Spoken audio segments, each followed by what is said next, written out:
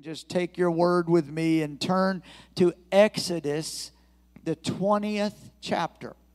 Book of Exodus, 20th chapter. And I'm going to talk to you, and I'm going to title this couple weeks that we're going to be doing this together. I'm believing it's going to be a couple weeks. But I'm going to title this, The 10. And we're going to be talking about the 10 Commandments. And we're going to be walking our way through them, and we're going to be applying these commandments into our lives today. And so I've got some things that I'll share with you about that. But first of all, let's read this together, and then we'll jump into this. Exodus chapter 20, and I'm going to begin reading at verse number 1. Exodus 20, beginning at verse 1. And God spoke all these words, saying, I am the Lord your God, who brought you out of the land of Egypt, out of the house of bondage. You shall have no other gods before me. You shall not make for yourself a carved or graven image, any likeness of anything that is in heaven above, or that is in the earth beneath, or that is in the water under the earth. You shall not bow down to them, nor serve them. For I, the Lord your God, am a jealous God, visiting the iniquity of the fathers upon the children, to the third and fourth generations of those who hate me. Now let me stop right there, because I want to share this, because I don't have this down to share, and I wanted to share this with you even though it didn't make it into my notes. I want you to put yourself, first of all, in the setting, because in the setting that this was written, it was not an uncommon thing whatsoever for households to be gathered around to the third and fourth generations, for them to be living together still. So the idea and the concept behind what I just read to you, that says that visiting the iniquity of the fathers upon the children to the third and the fourth generations of those who hate me, or those who worship these other gods, you got to understand the significance of this, because later he's going to talk about fathers and mothers, but where that patriarch or that matriarch, if their hearts were corrupted by false gods or by idol worship, then that would readily pass down very quickly to these generations, and they would be led astray. And so that's some of the significance of what is being said there. And I think sometimes we miss that. We only think of it being, well, the Lord is saying that punishment is going to be passed down through the ages. But even more than that, it shows the significance of leading your house into true worship of God because of the impact that you are going to have. And so I just wanted to bring that out into your mind. Verse number 6 says, but even though iniquity will pass down, but he says in verse 6, but showing mercy to thousands, to those who love me and keep my commandments. You shall not take the name of the Lord your God in vain, for the Lord will not hold him guiltless who takes his name in vain. Remember the Sabbath to keep it holy. 6 days you shall labor and do all your work. But the seventh day is the Sabbath of the Lord your God. In it you shall do no work, you, nor your son, nor your daughter, nor your male servant, nor your female servant, nor your cattle, nor your stranger who is within your gates.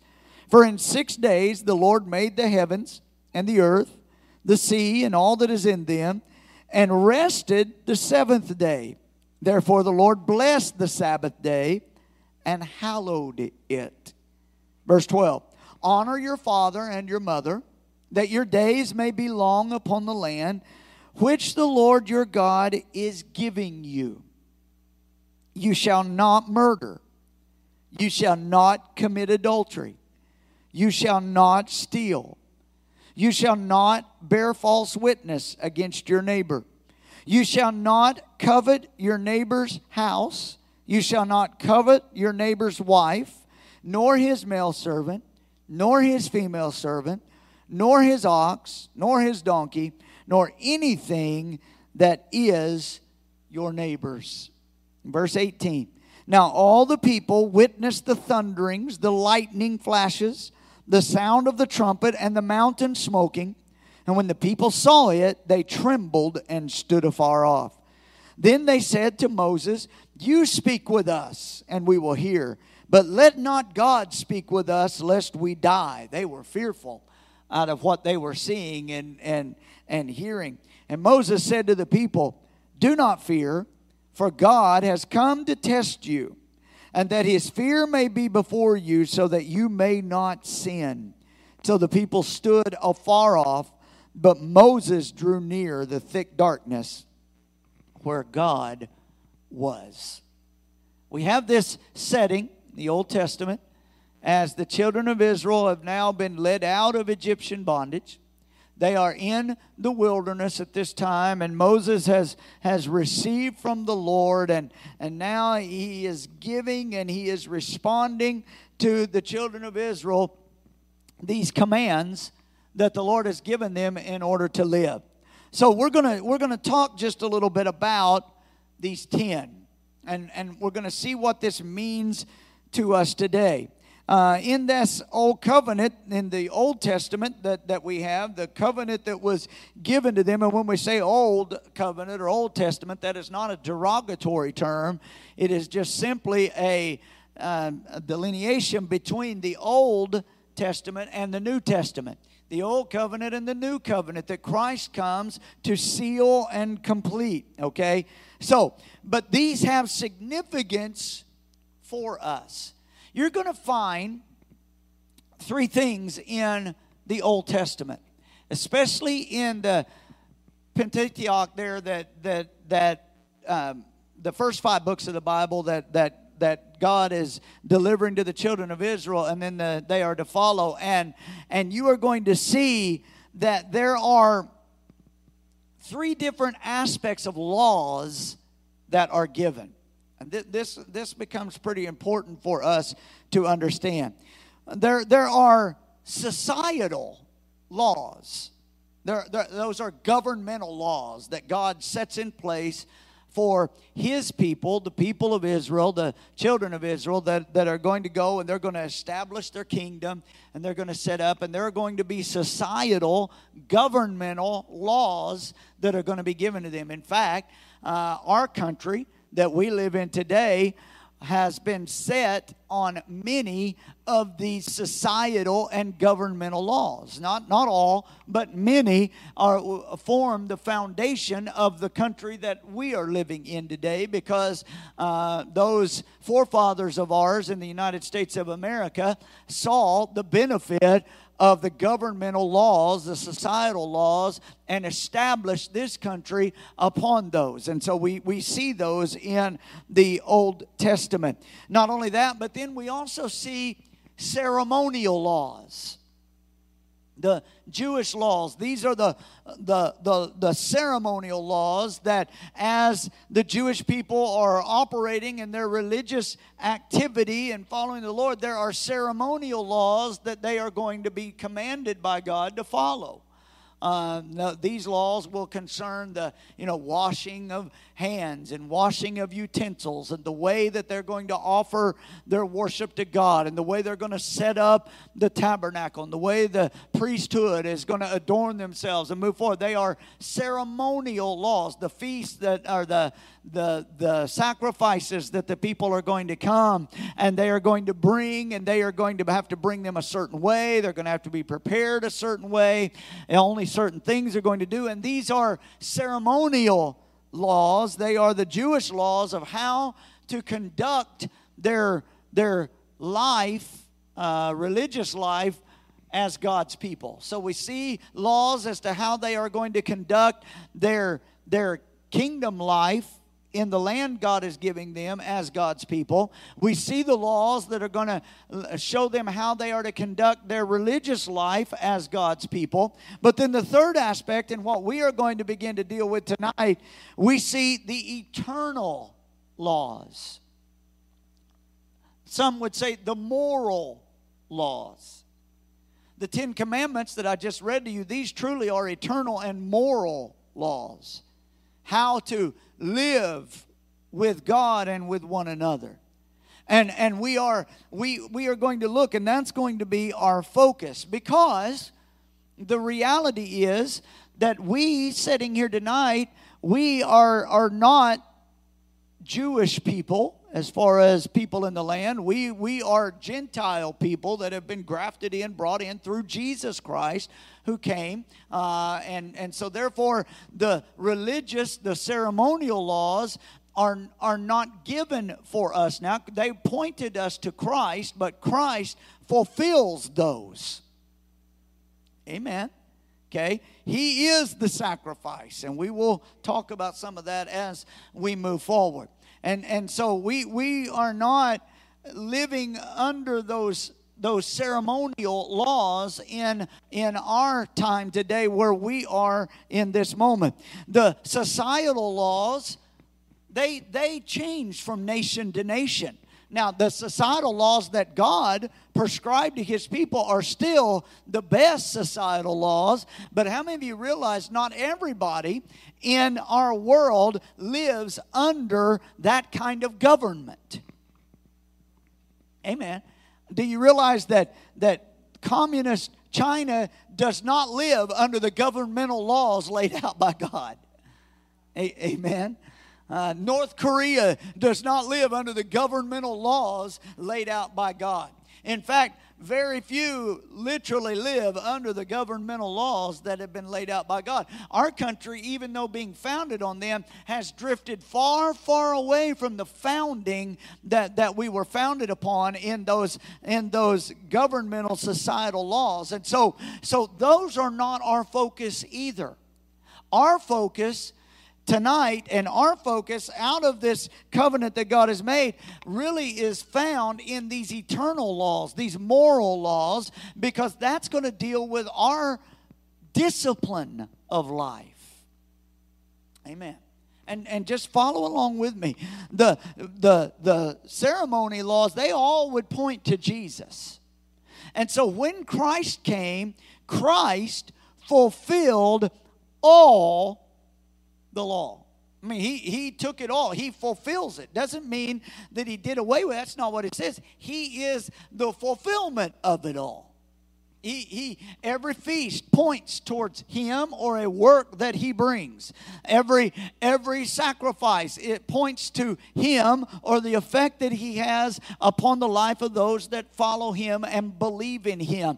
He is the reason that we don't have to offer animal sacrifices to please God any longer.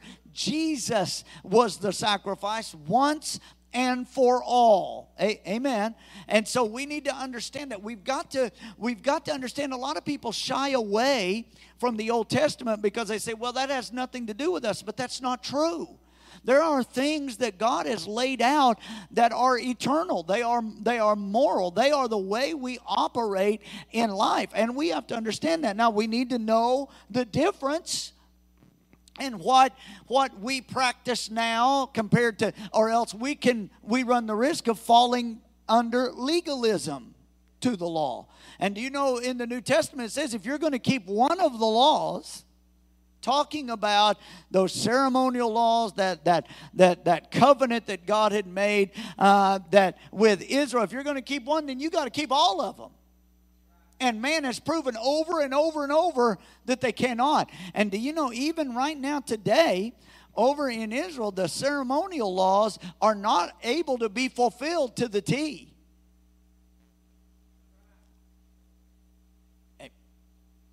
They don't follow those laws to the T. They can't. The days of animal sacrifice and all that, the word seems to declare how there may be a return at some point. But as of right now, it's just ceremony. It's not substance. And so to try to put people back under that law, really, if we just consider it, we have been freed through Jesus Christ. We are free to live our life through Him who has fulfilled all in all. Amen. And so it's important that we hear that and we begin to keep things in proper perspective. It would help us tremendously. We don't wrestle with flesh and blood. Right? Is that not what the Scripture tells us? The day we are in, now that Christ has come, we don't wrestle with flesh and blood, but with powers and principalities. But do you know, in the old covenant, they had to do some wrestling with flesh and blood. I mean, they had to establish a land, and it was a violent day and a warring day. Not that there's wars today and rumors of wars, but not in the same manner that we read in that Old Testament, as they are going in and settling land that God has promised them, and the enemy is ravaging the minds of those that will not heed God's people coming in, and the violence of that day was tremendous. And so we have to keep the Word of God in proper understanding from beginning to end. That's why it is so important that we need to understand the Word of God in context. That because God's Word is consistent from beginning to end. It does not vary. You just have to understand who God's talking to, what the purpose is of being said. There were things told for Israel to do that are not for us today. Do you realize, and let me say this as well, do you realize we, as followers of Christ, we have not replaced Israel? The replacement theology that people want to put out there, we have not replaced Israel. They are still under covenant with God, and God is going to bring all that covenant to fulfillment. In fact, the final days, the days after the rapture, that final 7 years that we see taking place after the rapture, that is a returning to God's people, Israel, for that final week of Daniel's vision. It's going to be laid back out, and all things are going to be completed until when Christ returns at that second coming. Their eyes are going to be open to see the Messiah. Amen. We need to keep things in proper perspective, and we have to understand we are living right now in the days of grace. In the days that Jesus has come, paid the price until the day we are living today. We are not living in the days of law. We are living in the days of grace. And the only way we are brought into the kingdom, whether you are Jew or Gentile, in the days of grace is through Jesus Christ. He is going to be the only way unto the Father. And we need to understand that. And we need to keep everything within context. Because if we can keep things in context, a lot of the questions that people will have will find easy answers. People will try to point out things that took place in the Old Testament, or things that God would say in the Word in the Old Testament. And then they will try to twist that and try to find contradiction in the New Testament. But that's not really a contradiction. It's just a not understanding of context. Amen. And all that is the spirit of this world trying to deceive people. Because if you see the word in context, you understand God does not change. He carries us forward. The whole purpose of the Word of God from cover to cover was the story of God creating man, of man falling from the grace of God, and for God bringing a Savior, Redeemer, Jesus Christ, the Messiah, to man, so that in the end man is fully and completely reconciled unto God. Amen. And we need to recognize, because we can get so off track on so many different things. And trust me, I've pastored long enough. I've had many discussions with many people about all sorts of things that they have found, or some they haven't found so much. Usually it's other people have told them, and they have fallen into either a deception or a confusion, or they look for contradiction rather than for the harmony of the Scripture. Let me just help you a little bit. If you will look for the harmony of the Scripture, you will find God is the same from beginning to end. If you are trying to look for contradiction, you open your mind up to the enemy. The enemy will show you things that he will tell you are contradictory, but they are not if you understand context. Amen. So, we are going to look at these, and we're just going to talk for a little bit tonight about these 10 and why they are so important, because they are God's moral laws. They are God's eternal laws. And we are going to see exactly why. If you want to take your Bibles, turn with me now to Matthew chapter 22. Matthew chapter 22 and verse number 35. Matthew chapter 22 and verse number 35 says, "Then one of them, a lawyer, asked Jesus a question, testing him." How funny is it to think about people testing Jesus? Amen. Testing him and saying, "Teacher, which is the great commandment in the law?" What's the greatest commandment in the law? What he's talking about are these 10 commandments.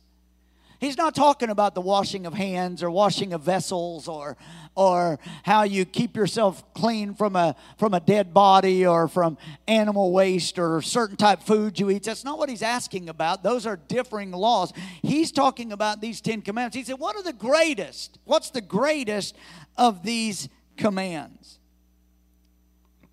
In verse 37, Jesus said to him, "You shall love the Lord your God with all your heart, with all your soul, and with all your mind. This is the first and greatest commandment. And the second is like it. You shall love your neighbor as yourself. On these 2 commandments now hang all the law and the prophets." Love God, love your neighbor as yourself. On these 2 commandments hang all of the law and prophets. So Jesus has taken the 10 and then the auxiliary, all the other type of laws, and he has boiled them down to 2, that if you will follow these 2, you'll be in good shape with all the others. And in fact, so much so that the 10 commandments that we are so familiar with in our society, most people are anyway, the 10 commandments truly are all about the 2 commandments Jesus gave. Because they have everything to do with loving God and loving your neighbor as yourself. They have everything to do with that. Those 2 commandments sum up the whole entirety of the 10 commandments that we, people for generations in our country have had them hanging on their walls, or we've heard the 10 commandments and we taught the 10. Do you know schools were set up to teach these teachings? Amen. Do you realize that's the whole reason education was set up in the United States the way it was way back in the founding days? From the days of the Puritans and the Pilgrims, school was set up to educate people so they could read and understand the Word of God so that they could evangelize people that were around them. Amen. And so they were set up based on these principles. It would be totally foreign today, but in the world we're living in today, the craziness of our culture today, but it wasn't even all that terribly long ago that the 10 Commandments would be prominent in public schools. That your school day would open with prayer. Amen. And it wasn't the just silent prayer type stuff. It was actual prayer. I mean, now we can debate and have those debates, and that's not my purpose tonight. I'm just trying to tell you, we were set up in these things, but we need to understand what it is that these commands are telling us. So these 2 of Jesus that he gives are going to sum up the 10. They don't do away with. They don't circumvent. They don't nullify. They fulfill. They complete. They don't compete against the 10. Love God and love your neighbor does not compete against any of the 10 commandments. It completes the 10 commandments. And so what I want to do is I want to take a little bit of time this week and next week, and I just want to talk to you about how to understand that if we will prioritize these commands in our spiritual discipline life, we will live fully through Christ. And now, please hear what I'm saying, because I can already hear some people wanting to say, well, but I am in Christ, and so therefore if I'm in Christ, I don't have to keep any laws. But that's not what the Word teaches us.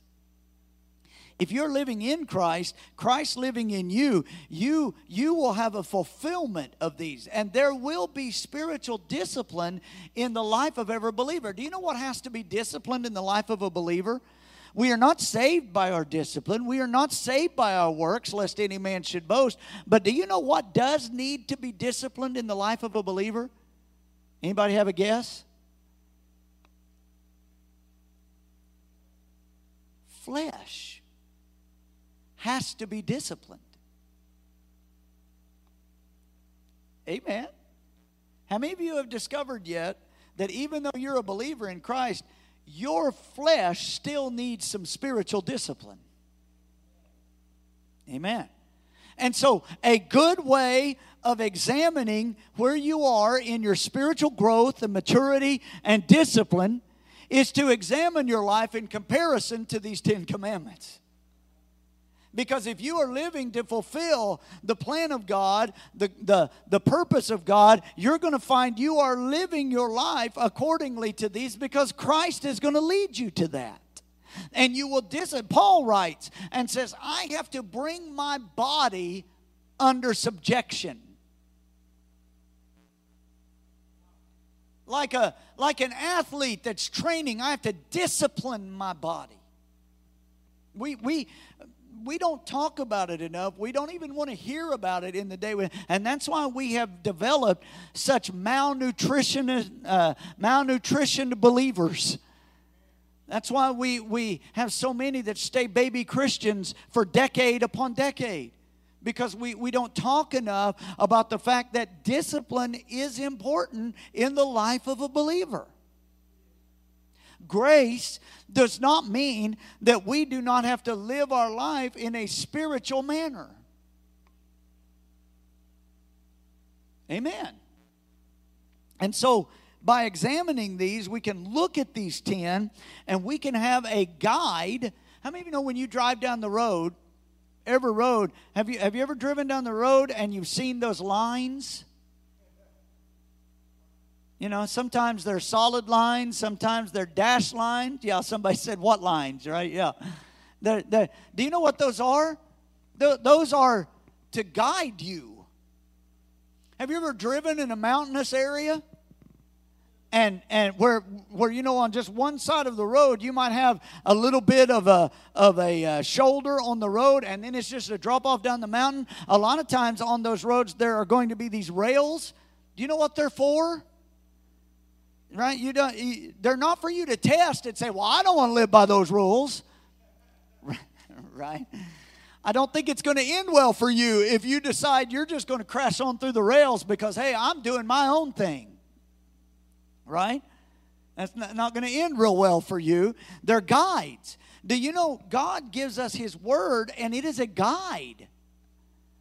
Psalm 139 tells us, thy word is a lamp unto my feet. It is a light unto my path. It is my guide. It is my direction. And so, therefore, I have to bring my flesh, my body, even though I am redeemed in Christ, I still have choices to make.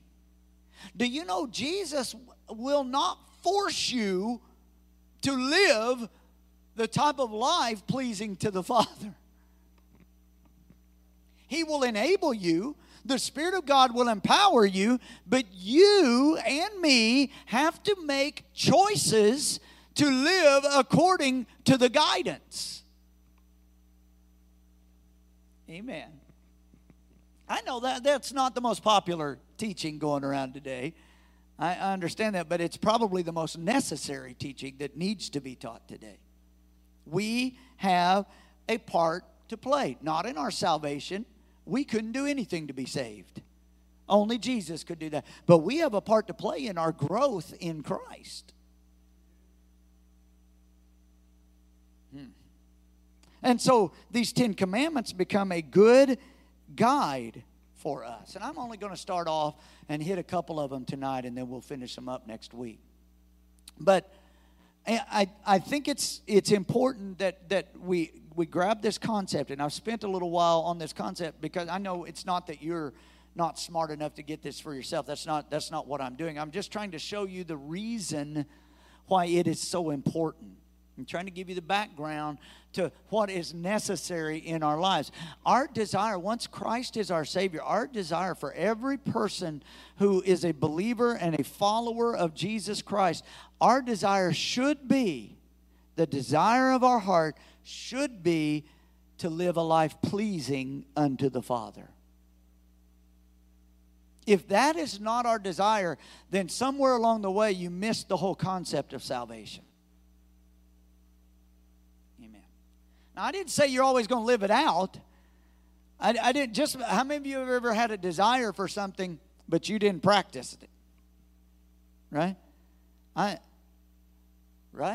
have a desire to be in great shape, but I don't practice it. I've got preacher friends that have said, I've heard them say for years, round is a shape. So, when they say they're in shape, that's the shape they're going for. But you can have a desire for something and not practice it and not succeed in it. I'm afraid we've got a lot of Christians who have a desire in their heart to live for God in the way God's Word tells us and He directs us, but they're not practicing it. Right? That takes discipline. If I want to be in great shape, that means I'm going to have to go work out. I'm going to have to go jog, or I'm going to have to, without something or somebody chasing me. I'm going to have to not eat the things that I don't want to eat. And I'm going to have to keep not eating the things that I want to eat. And then I have to eat the things that I don't want to eat. And that takes discipline. Amen. And so it's that concept in Scripture that we need to understand and we need to live out. Okay, let's look at these. Let's start off verse number 3, and we're just going to walk our way through this. Like I said, I'm only going to hit a couple of them tonight. But let's look at this, and we're going to filter these through the two of Jesus into the plan of God and discover what this means to us in this process of spiritual discipline in life. Verse 3, you shall have no other gods before me. Now, on its face, that sounds really easy to grasp, right? But when we read in the Bible, especially in the Old Testament days, it's real easy for us to sit here and distinguish when they had other gods ahead of God. Because after all, if they were serving Baal, then they had placed another god above God, right? If they were serving the gods of the land, then they were Dagon in the Philistine days, they were serving other gods of the land. And so they were putting gods ahead of God. If they were serving the Egyptian gods, they were putting other gods ahead. And so that becomes real easy. But let me tell you, it's deeper than that. Because just as easily and quickly as we can discover them and we say, well, they were putting... How many of you could pretty quickly look at things in our culture today that if you just think for just a moment could very easily be considered gods above God? Amen. The God of money, the God of power, the gods of influence. We have false god worship all around us. We have false religions that direct people in other directions other than God. But we have things in our lives that if we're not careful can come before God. Do you know God wants nothing in your life to be before Him? Let me be real blunt with you. Sometimes even Christian people can put their family ahead of God. Well, family's a great thing. How could that be? Because if your family is more important to you than God, you have just made your family a God ahead of Him. Amen. Yeah, but I can see my family. I live with my family. But God is God. And the word says he's a jealous God. He wants all. He wants to be first, or else he will not take any other position in your life. Amen. And so we have to examine our lives, and we have to say, okay, is there anything that either is in danger of or has become ahead of God in my life? For a lot of people, it's pleasure. Amen. Is there anything? And that's a solemn question. So the quietness is probably thinking and observing, which is good. But is there anything that is ahead of God? Anything that I've put in front of God? And the way you can probably evaluate that a little bit is, where do you spend the most of the time you have to choose how you spend? Let me say that again.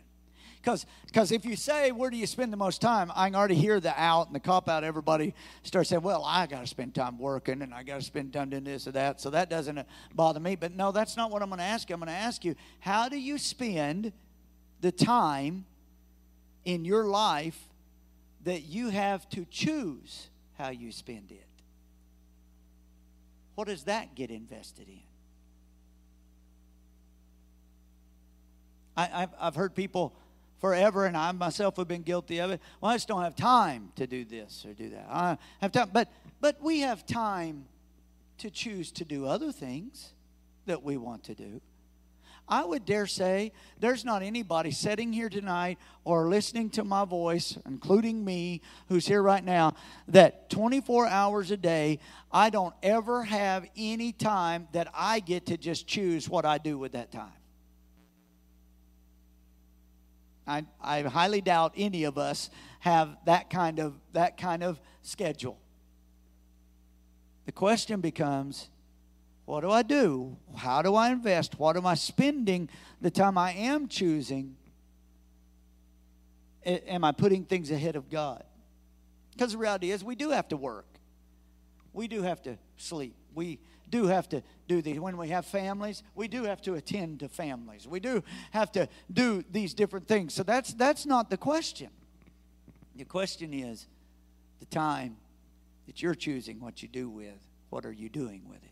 Because that will probably determine if there are gods before God in your life or in my life. So just food for thought. So as we go through this process with spiritual discipline, let's start off. Remember, Jesus said, love God with all your heart, your soul, your mind, in everything. Love God. So let's start off right there. And let's just say, Lord, is there anything ahead of you? And then the second thing, and we'll just stop right here. The second thing is in verse number 4. You shall not make for yourself a carved image, a graven image. You are not to make something with your hands that you worship as God.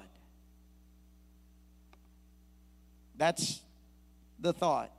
No graven images, no carved images for worship. And I know, we've got people that, they take these scriptures, and if their little girl has a doll that she's going to play with, they don't put a face on it because they say, well, we're not making any great. That's probably not what this really means to begin with. We need to understand what the word is saying. Do not make for yourself a carved image. And he goes on and he talks about things in heaven above and the earth beneath that there is in the water. Don't bow down to these things. Here's what hit me in this. We do not worship what is made by hands. Think with me for a moment. When God lays out true worship for them, you know what it involves? It does not involve the things they make with their own hands. It involves the things He's created. Amen? The animal sacrifices, those animals were not made by their hands. They were created by God. The crops that they were told to bring for heave offerings and wave offerings, they were not made by their hands. They were tended to by their hands. That's why they were praise offerings unto the Lord. But the seed was God's creation. Amen. Was God's doing, life in the invisible. And those were acts of worship. Those were the things in the old covenant that were worship things. And he said, so don't take idols. That's things that men's hands have made. That's what people have designated as God. You worship me for who I am. Amen. The dedicating, as they go forward, the dedicating of children. Children are what God has given. And then we have the blessing of dedicating them unto the Lord. That is our act of service into His hand. The giving of our increases. We may labor with our hands, but it is God that gives the increase. And when you tithe and when you give of you're giving of increase that God has given to you. And so we need to understand that when he talks about this, for us today, if we're not careful, we want to worship things that we've done with our hands, our works, our good things. And then we make those gods. That I'm serving thee. Look at what I've done. Look at what I have accomplished, Lord. I've done this for you. In fact, Jesus would give that parable and talk about those that in the judgment day that would say, but Lord, we cast out devils in your name, and we did this and we did that. And Jesus said, but they will hear, depart from me, workers of iniquity. I never knew you. Because it's not about celebrating what you have done. It is about worshiping God for what He has accomplished. So don't have created images or things. And yes, it is idol worship. Don't get me wrong. I'm not downplaying that. It absolutely is idol worship. By that I mean idols of false gods. It definitely is talking about that. But those were all things men had made. We just talked about the other day, even the bronze serpent that was a tool God used to bring deliverance to the children of Israel. They even worshiped that thing to the point that they had to break it down and get rid of it. Amen.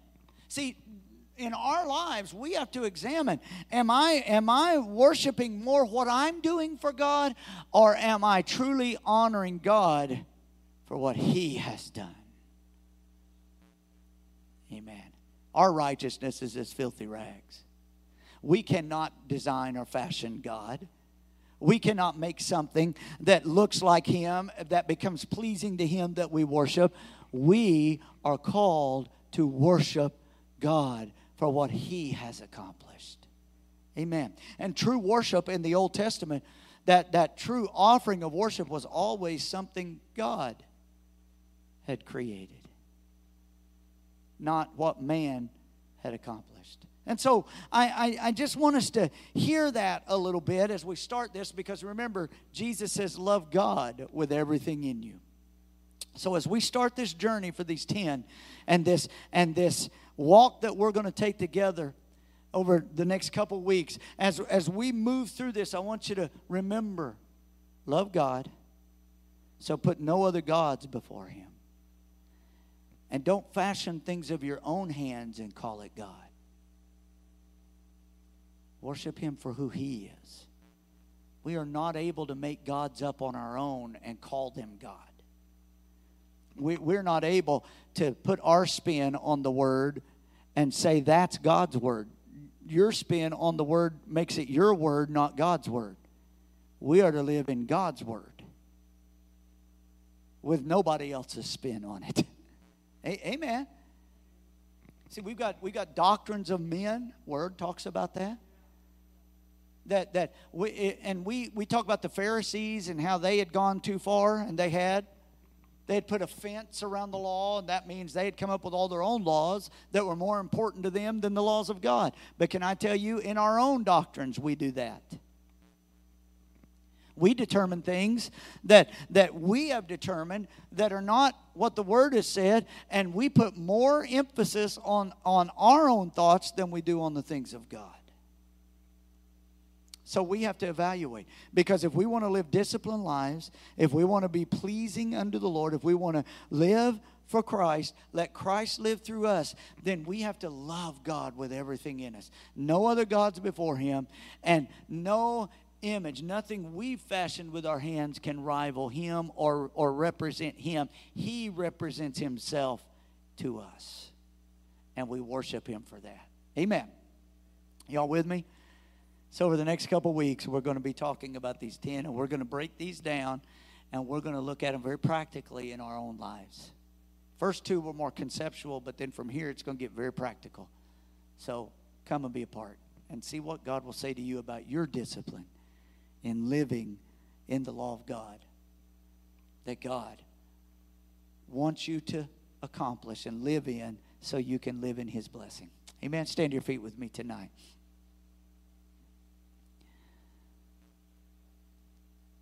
Let's pray. Father, we love you.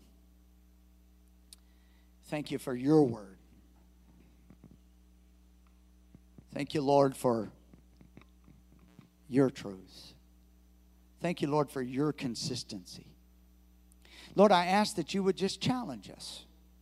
Lord, that as we live our lives, that we would live in Christ, through Christ, for Christ.